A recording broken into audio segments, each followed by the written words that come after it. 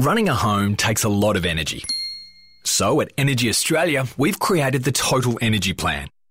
An energy plan that, yes, ticks the boxes.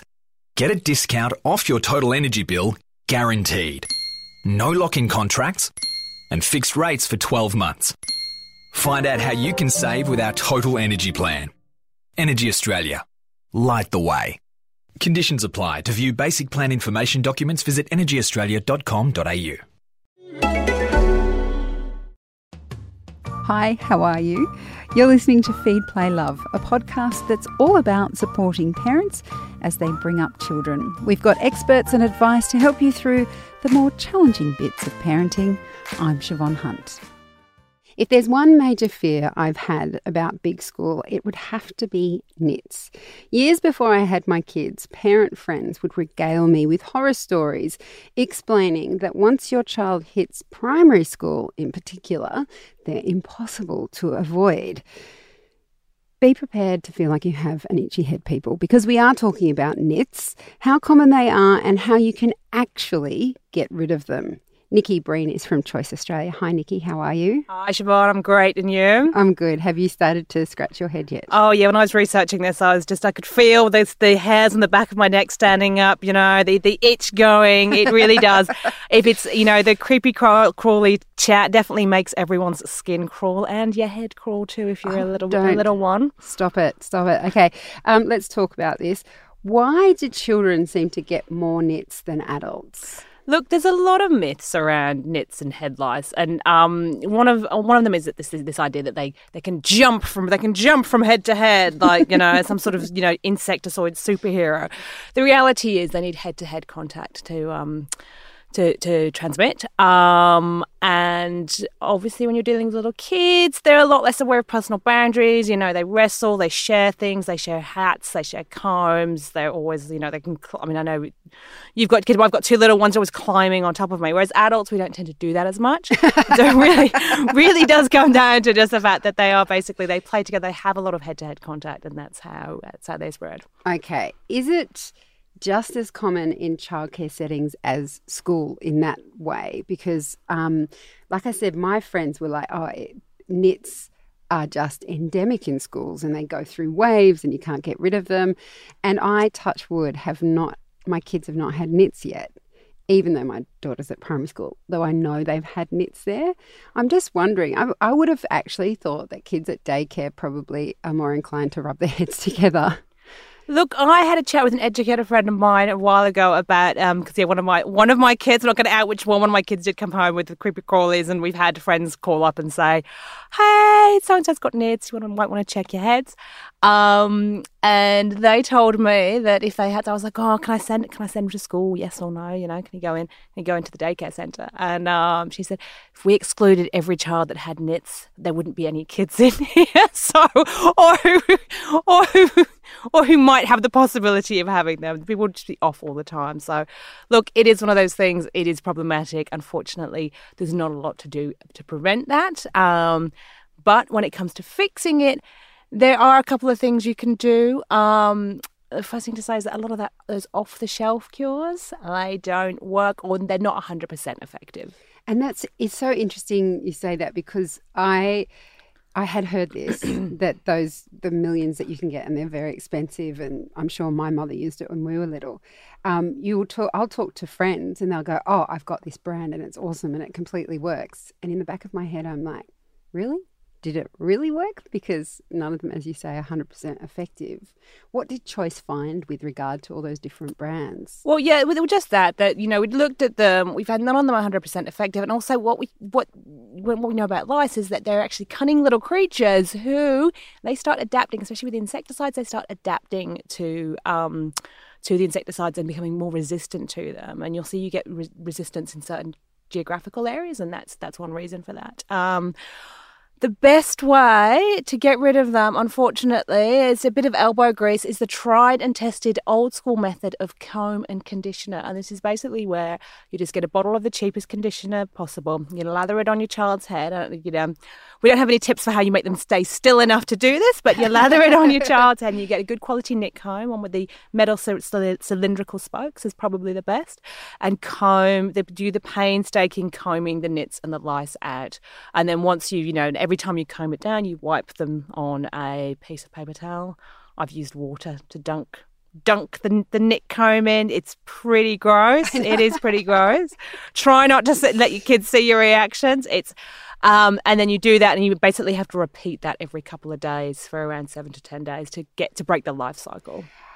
I just want to go back a step because my concern is always when I get that note, there's been nits at school, check your kids' heads for nits. Because they haven't had them before, I'm always like, I don't even know what they look like. What are you looking for when you're checking your kid's head? Oh, if there are creepy crawlies there, you'll find them. I mean, look, there's the note from school or the phone call from the anguished parent.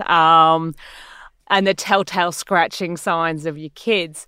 What you're looking for, so here's where you get the distinction. So nits are actually the eggs that head lice lay, and they are these little white dots. They're about the size of a pinhead, and they stick to the hair. This is why they're so difficult to get rid of, because they don't just you can't just wave them out. You've got to get that comb and really just pull them off each strand of hair. So that's what you're looking for. You're looking for sort of like a dandruffy type dots on your hair that are hard to move. With lice, it's pretty clear they're about 2 to 4 milliliters long.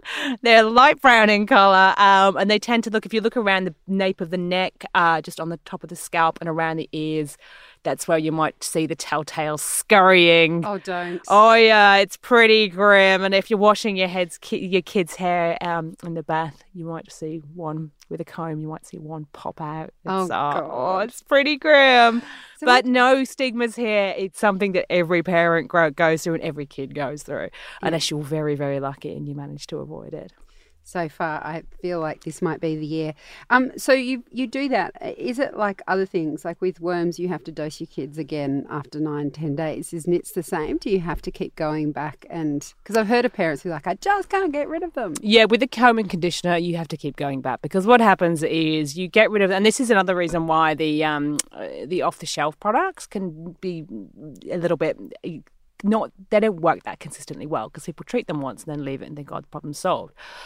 What those insecticides tend to do is they kill the lice, the live lice, but those knit eggs that are still there will still hang around, and then those lice will hatch. And if you don't retreat your child, then they're going to start all up again. So, and this is why that comb and conditioner is good, because small kids as well, little people, they can be a bit sensitive to any kind of chemicals you put on the head, whereas like bog standard conditioner, it's not going to hurt. It's incredibly effective, I think, probably because so much work goes into the sitting there and combing the hair out. But yeah, you have to keep repeating it. I would repeat it every 2 to 3 days just to be sure.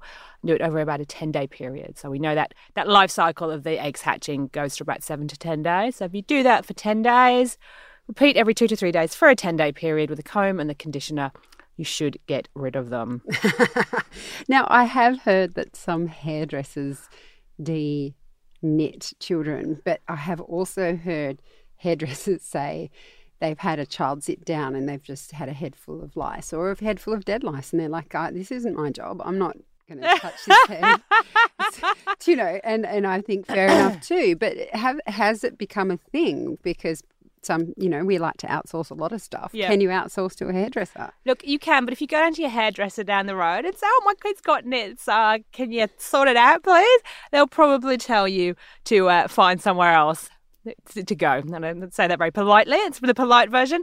There are speciality hairdressers that do it, and they specifically, they're called things like knit busters, knit splits, that sort of thing. So the whole marketing is around, that's all they do. There's no haircuts there. It's just about getting, it's not a job I would choose to do, but hey, I take my hat off to them. There is a market to it. And they are basically extremely diligent in terms of they will go through and the idea is that they go through, get rid of the knit eggs, get rid of the lice so there aren't any left.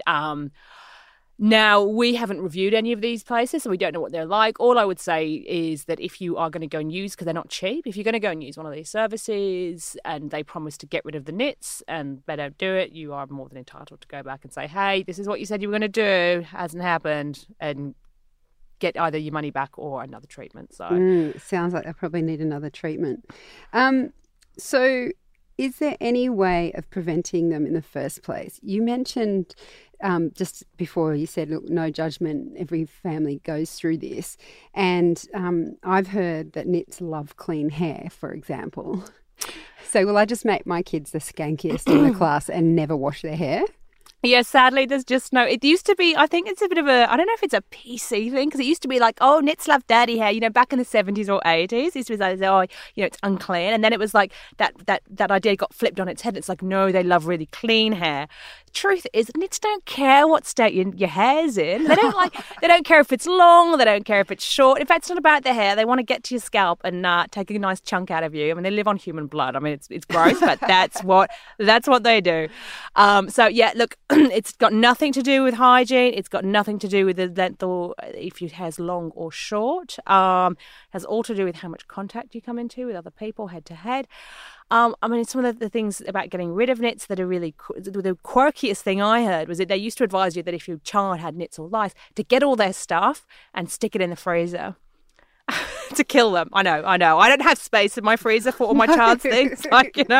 There's just no way. So they don't live for very long off the body. They can still be transmitted to, I would advise not sharing hats or combs, because that is one way they can be transmitted, although it is lower risk. But yeah, just once you've treated them, you can't do anything to prevent them. Just give the bedding a wash once you've gotten rid of them. And cross your fingers and hope for the best. So you do have to wash the bedding. I had heard that as well. I was like, Are you kidding me? You have to do that whole stuff with their hair, and then you have to go wash all the sheets in like 90-degree heat or something. Yeah, I think even just a normal wash will do. It's just more about trying to close it off and, doing as much as you can to break that cycle. But yeah, in terms of prevention, the only thing to watch out for is if you do get a phone call is to check your kid's head carefully, because while you might not see the lice, the nit eggs might be there, and that's just a bit of a way of getting a jump on it before the little furry friends come out. Before they come out to take up permanent residence. If you can get those nit eggs off early on, then you're going to be at least ahead of the game. I can't believe it, but I actually do really appreciate this interview. It's been insightful, and at least we've got a way forward to deal with it if it happens. And then unfortunately, it's when for most of us. See, I'm scratching my head now. I know. I'm just thinking maybe there's some apparatus someone can invent that you put onto your kid's neck that keeps their head away from yours. Because I can deal with nits in their hair. I just cannot deal with the thought of them in mine. Yeah, that's the other thing with parents. And this is the taboo part of the conversation. I think it's when your kids have nits, you have to, it's not a bad idea to get that comb out and run it through your own hair, even just for your own peace of mind. It's not what you want coming out at a client meeting. It is not. It is not. But look, it must be fairly prevalent. I don't know if you guys have seen that Sarah Jessica Parker movie. I don't know how she does it. There's a scene there with where she has nits at a client meeting. Oh, it just happens. It is just excruciating to watch. It is excruciating to watch. So. Well, thank you for pointing us the way forward, Nicky. Thanks for coming in. No problem, and thanks for having me. That's Nicky Breen. She's from Choice Australia, and we'll pop a link up to the article Choice has written about this if you'd like to go back and revisit the advice that Nicky just gave us. Just head to our website. It's babyology.com.au/feedplaylove. In the next episode of Feed, Play, Love, I'm speaking to one mum who chose to be a surrogate for a complete stranger. People in the surrogacy community complain that there's too many hoops. I actually think there's not enough, and that's my personal opinion. We talk about overseas developing countries being exploited. They get paid. We do not. This podcast is produced by Elise Cooper. I'm Siobhan Hunt. I hope you'll join me for the next episode of Feed, Play, Love.